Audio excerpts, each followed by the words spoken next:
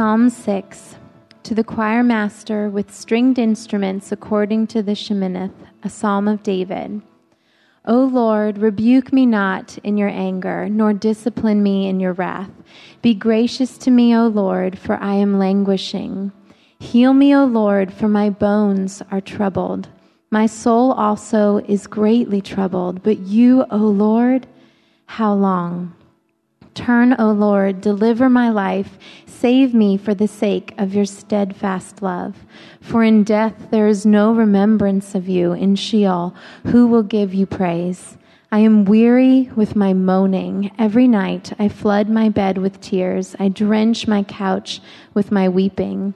My eye wastes away because of grief. It grows weak because of all my foes. Depart from me, all you workers of evil, for the Lord has heard the sound of my weeping. The Lord has heard my plea.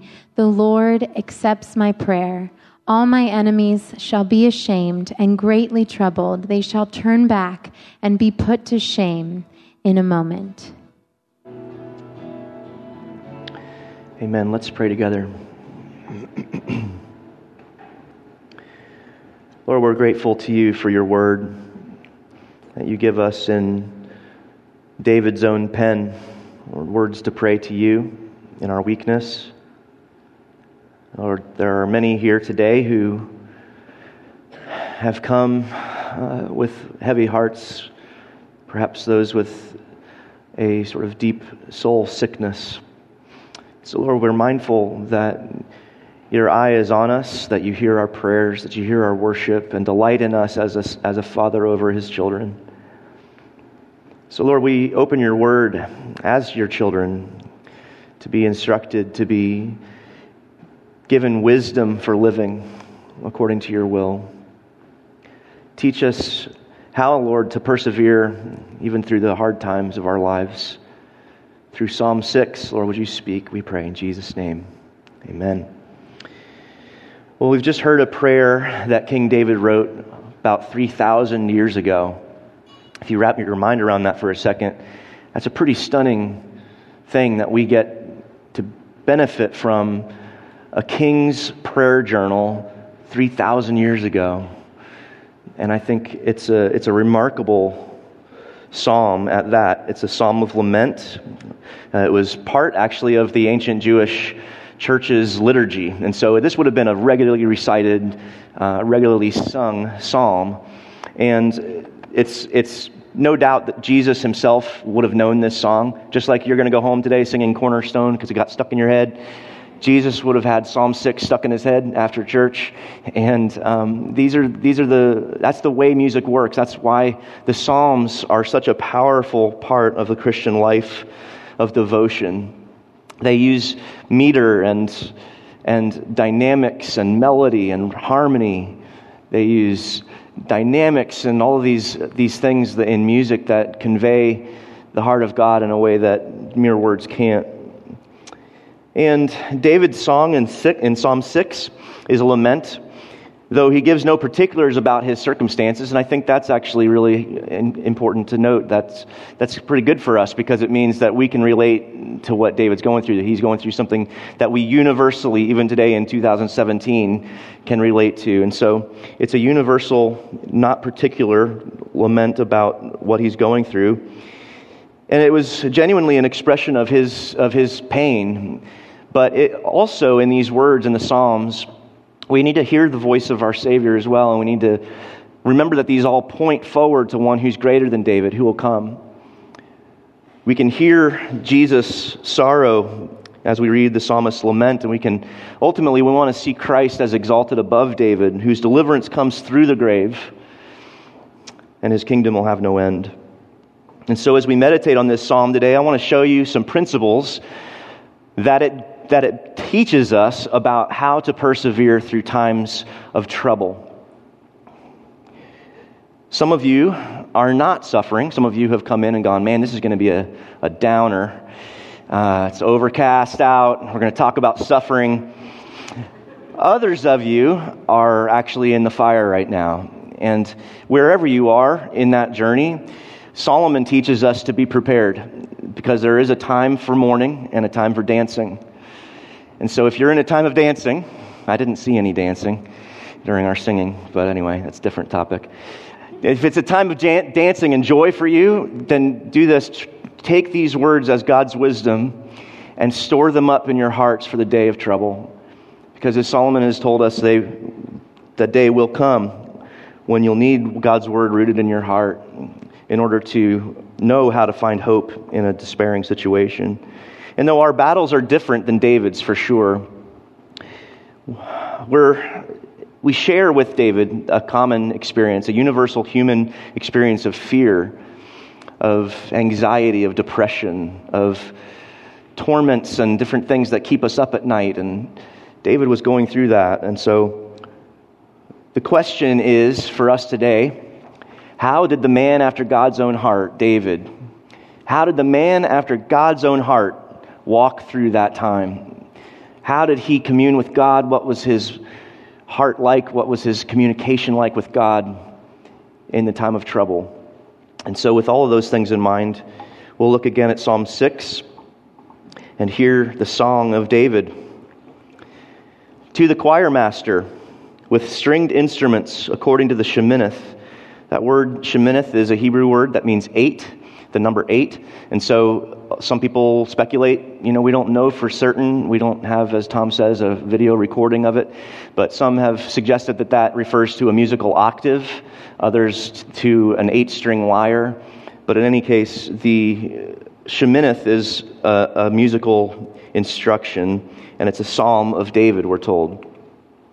Oh Lord, every time he says Lord in this passage, by the way, just red flag up, and that says Lord, it's in your Bibles, it's the capital L-O-R-D. That means it's referring to the covenant name of God, to Yahweh, which means I am. He is the I am that was revealed to the people of Israel as the covenant-keeping God. And that word is significant. His name is significant.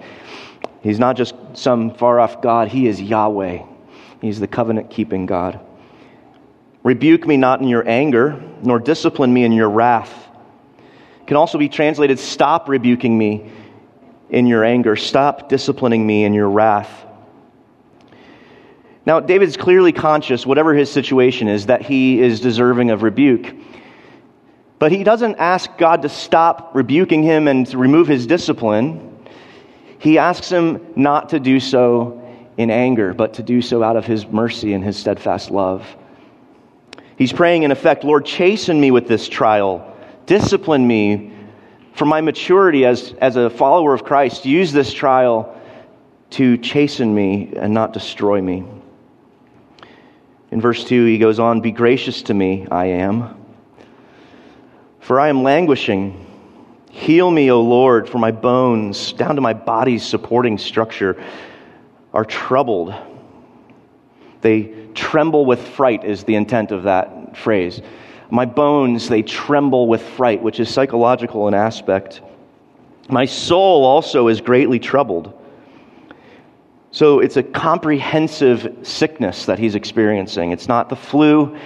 There's something going on that's deeper than that. It's so deep a soul sickness that it's actually causing his body to decay.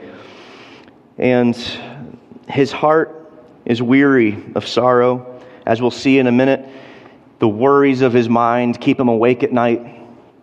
His body is weakened in pain. He's bedridden with 1,000 torments lying in bed beside him. And I wonder if there are any here who can relate to that, anywhere on that spectrum of depression, of a feeling of hopelessness or anxiety, a restlessness. And David is weary of the dark night of the soul, what's been called. And he prays according to God's covenant name. He says, heal me, I am. Heal me, Yahweh, for my bones tremble in fright. My soul also is greatly troubled. And then he goes on, but you, O Lord. And it's as if he's going to now summon together all of the many praiseworthy things he can think of about God. But you, O Lord, you're the deliverer, and so I'm good now. You, O Lord, are the healer. You're mighty to save. It's as if he's collecting in his mind all of these things that are praiseworthy about God as he remembers Yahweh and what that means. historically, how faithful he has been in the past.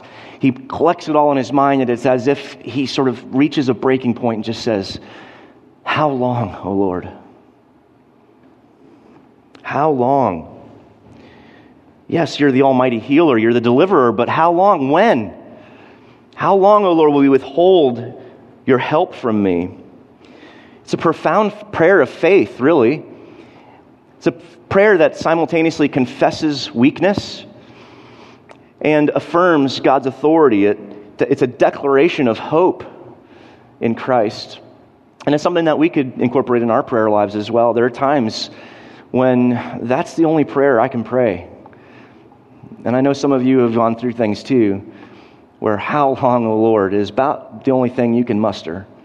And I want to suggest that's actually a very faithful prayer, and one that David teaches us to pray, especially in the dark times.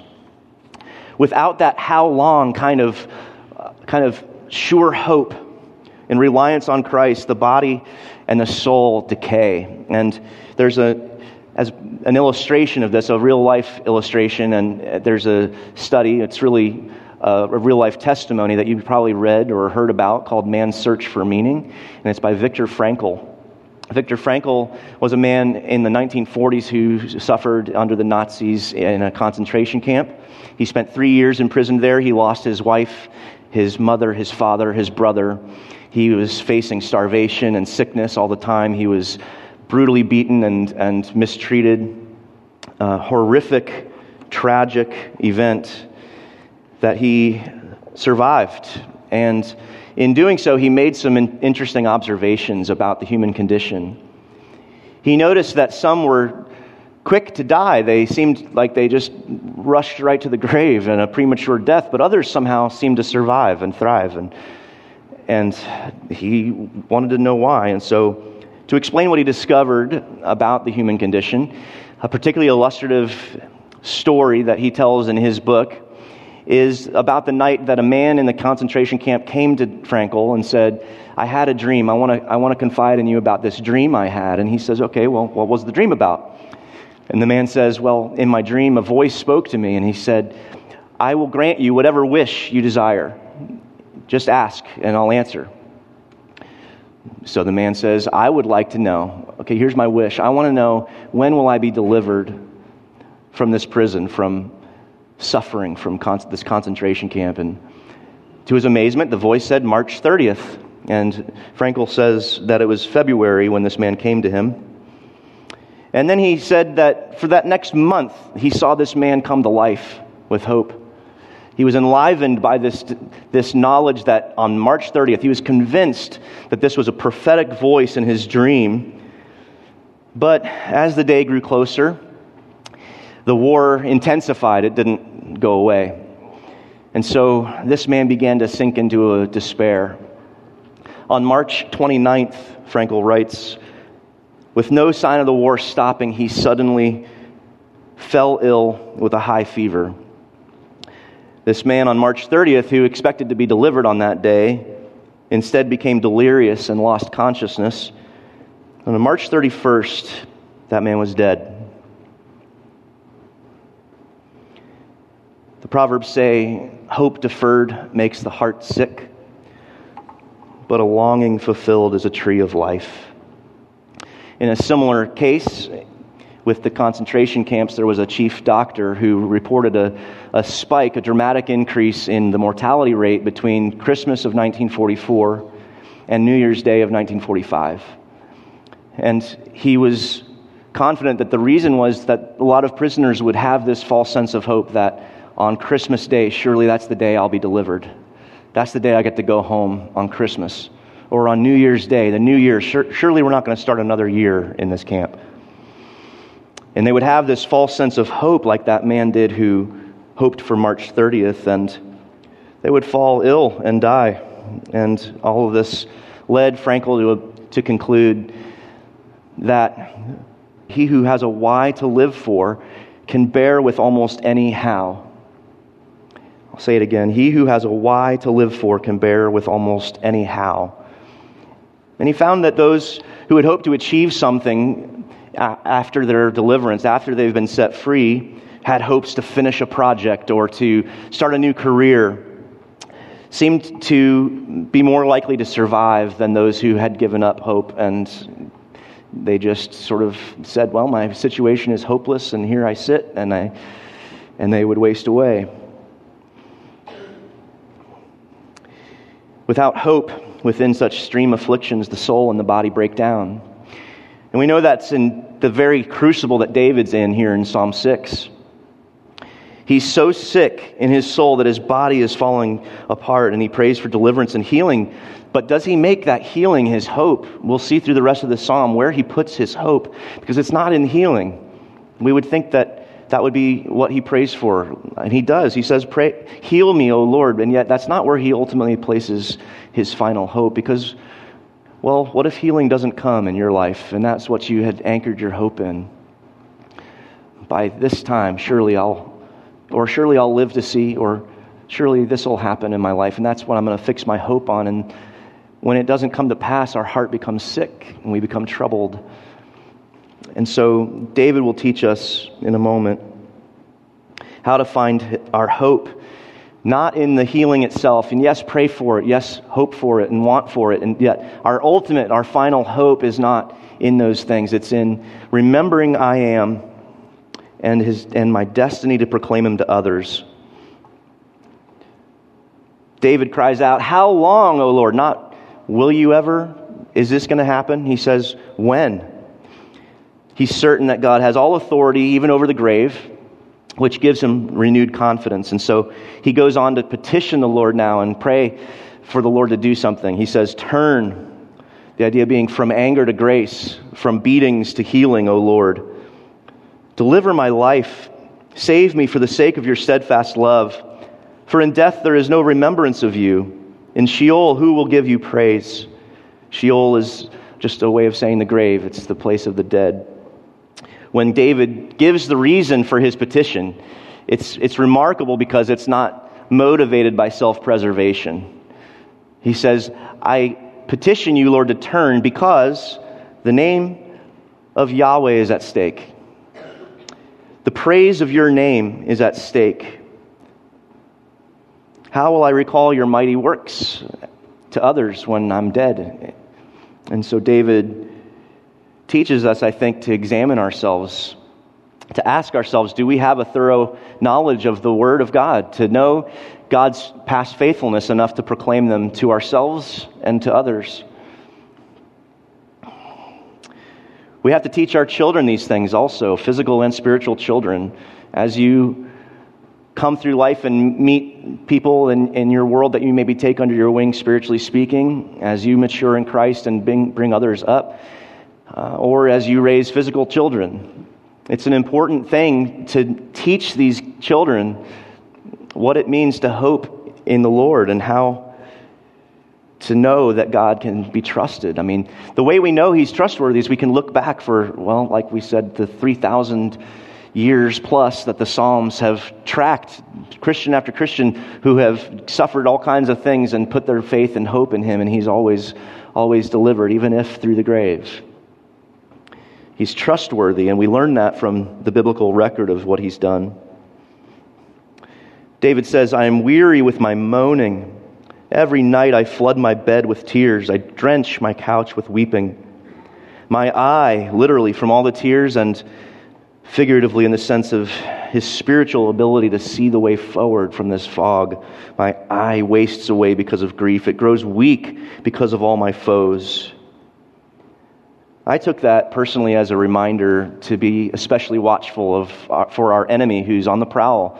When we're at our weakest, when we're mourning, when we're in the state that David's in, we are much more susceptible to temptation. We are much more likely to believe lies as truth and dismiss the wisdom of God. And then David leaves his lament to do its work in the ears of the Lord, and now he turns his voice, directs his speech toward his enemies. He says, "Depart from me, all you workers of evil, for the Lord, I am, has heard the sound." Literally, the word there is voice. He has heard the voice of my weeping. And David draws confidence and comfort just from the knowledge that God has heard him and not forgotten him. And the famous and incredibly eloquent 19th century preacher Charles Spurgeon wrote a commentary on the Psalms, and it's regarded by many to be his best work and the best contribution to the church. And I think in part it's because Spurgeon himself suffered depression and chronic pain. And he, with a deep love of God and an intimate knowledge of sorrow, says this about Psalm 6, verse 8. He hath heard the voice of my weeping. Is there a voice in weeping? Does weeping speak? Is it not sweet to believe that our tears are understood even when words fail? Let us learn to think of tears as liquid prayers and of weeping as a constant dropping of importunate intercession, which will wear its way right surely into the very heart of mercy despite the stony difficulties which obstruct the way. My God, I will weep when I cannot plead, for you hear the voice of my weeping. With a sigh of relief, David says, Lord, the Lord has heard my plea. The Lord, Yahweh, I am, the great covenant-keeping God, has accepted my prayer. And as for my oppressors, all my enemies shall be ashamed and greatly troubled. And I don't mean in the same way that I am greatly troubled. See, I'm greatly troubled under the discipline of the Lord right now. He's pruning me. He's shaping me into the image of Christ. No, but these will be troubled and greatly ashamed, not by a gracious rod of correction, but by a swift sword of wrath and justice. He finally says, they shall turn back and be put to shame in a moment. And with that assurance, he ends his lament. But you may have noticed that nothing by the end of this psalm has really changed outwardly. His circumstances don't seem to have gone anywhere or changed.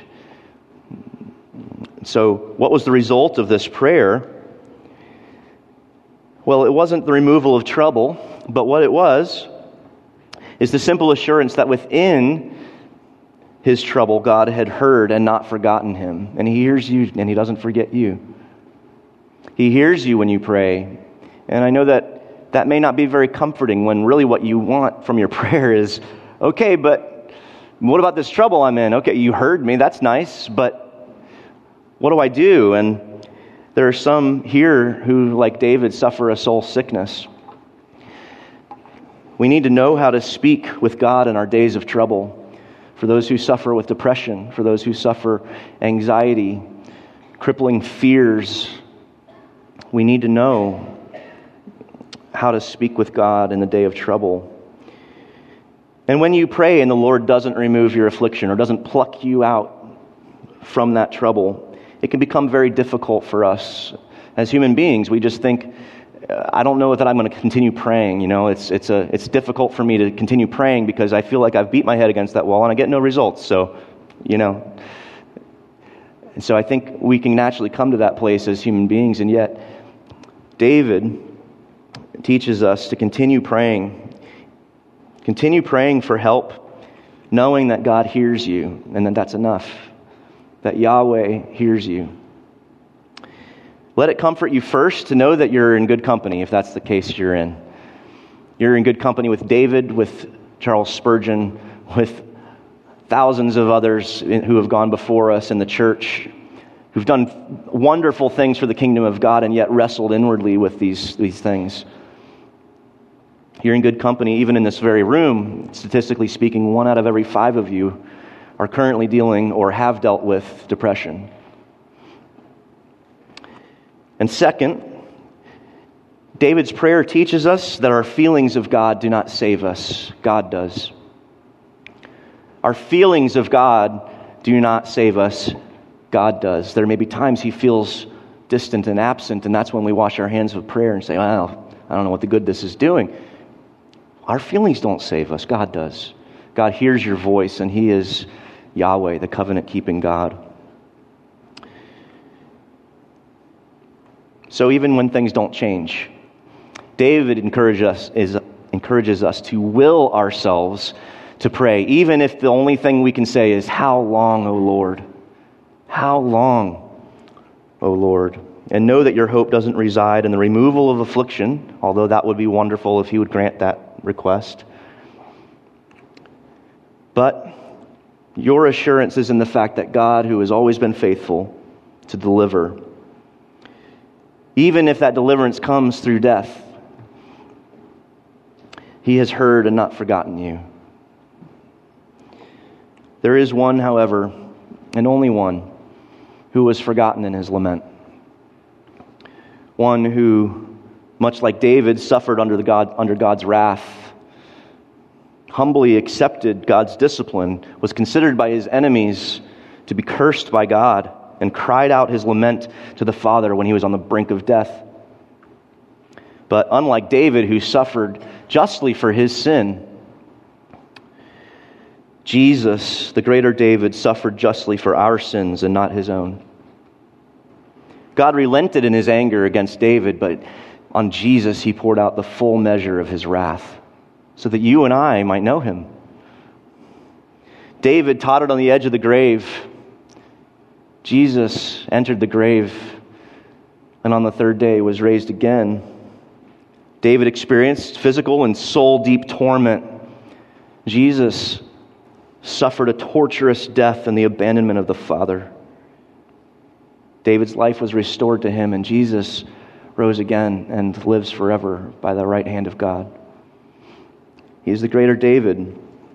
In the book of John, Jesus echoes David's lament in saying, "My soul is dismayed." Think of that. Your Savior has cried out laments that you and I cry all the time. My soul is dismayed. He quotes exactly another time in the books of Luke and Matthew, he quotes exactly from this psalm. He says, "Get away from me to evildoers." And it's as if, like I said, the Lord has put these things in his heart, these scriptures in his heart, such that they come out in these moments. And so David's pleading and weeping is echoed in the sufferings of Jesus. And he delivers us from death to life and makes us co-heirs of his eternal kingdom, where there will no longer be tears, nights of weeping, tossing and turning. There will no longer be laments or sorrow, but only the praise of I am. Yes, like all of humanity, even God's redeemed must face a clinical death. But David's psalm will always assure us that the God of resurrection life will have the final word. And if David gives us that assurance, how much more will King Jesus?